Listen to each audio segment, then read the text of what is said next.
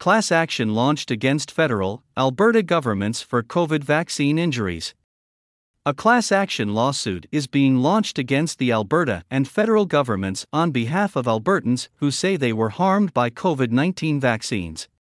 I think Canadians will be shocked to learn about the rushed changes to safety standards for the COVID vaccines, which remove the requirement for the COVID vaccines to be either safe or effective, said Jeffrey Rath, lead counsel on the case, in a February 29 press release. Mr. Rath added that the defendants used coercion to make the public take the vaccines, including by stripping rights from them. The lawsuit is centered around allegations that the federal and Alberta governments used unlawful, negligent, inadequate, improper, unfair, and deceptive practices in the warning, marketing, promotion, and distribution of the vaccines.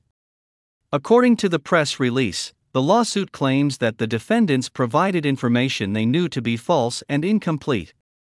The press release also says the plaintiffs accuse the defendants of having censored and suppressed truthful and reliable information about vaccine injuries, which violated the medical principle of informed consent.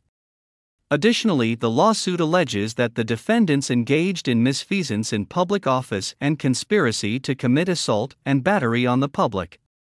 The class representative for the lawsuit is Carrie Sakamoto, a mother from Lethbridge. Ms. Sakamoto claims that she sustained severe, permanent physical and emotional injuries and damages from the vaccines. The lawsuit seeks to represent all impacted individuals in Alberta who have been injured or otherwise adversely affected by the COVID vaccines. Health Canada has repeatedly said the benefits of COVID-19 vaccines continue to outweigh the risks of the disease, with serious reactions following vaccination being rare.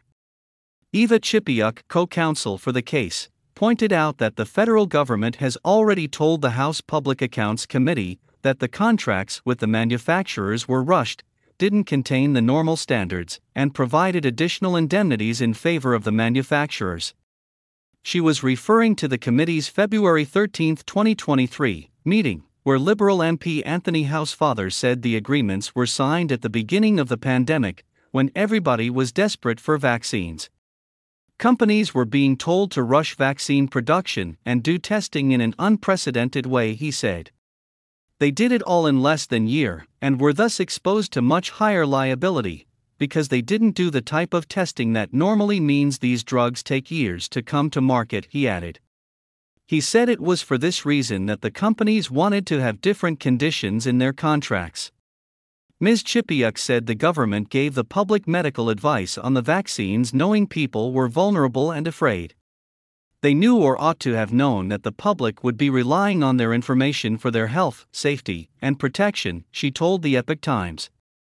Back in July 2023, an Alberta court ruled that the provincial cabinet violated Alberta's Public Health Act by making the final decisions on COVID-19 policies, instead of allowing then Chief Medical Officer of Health Dr. Dina Hinshaw to make those decisions.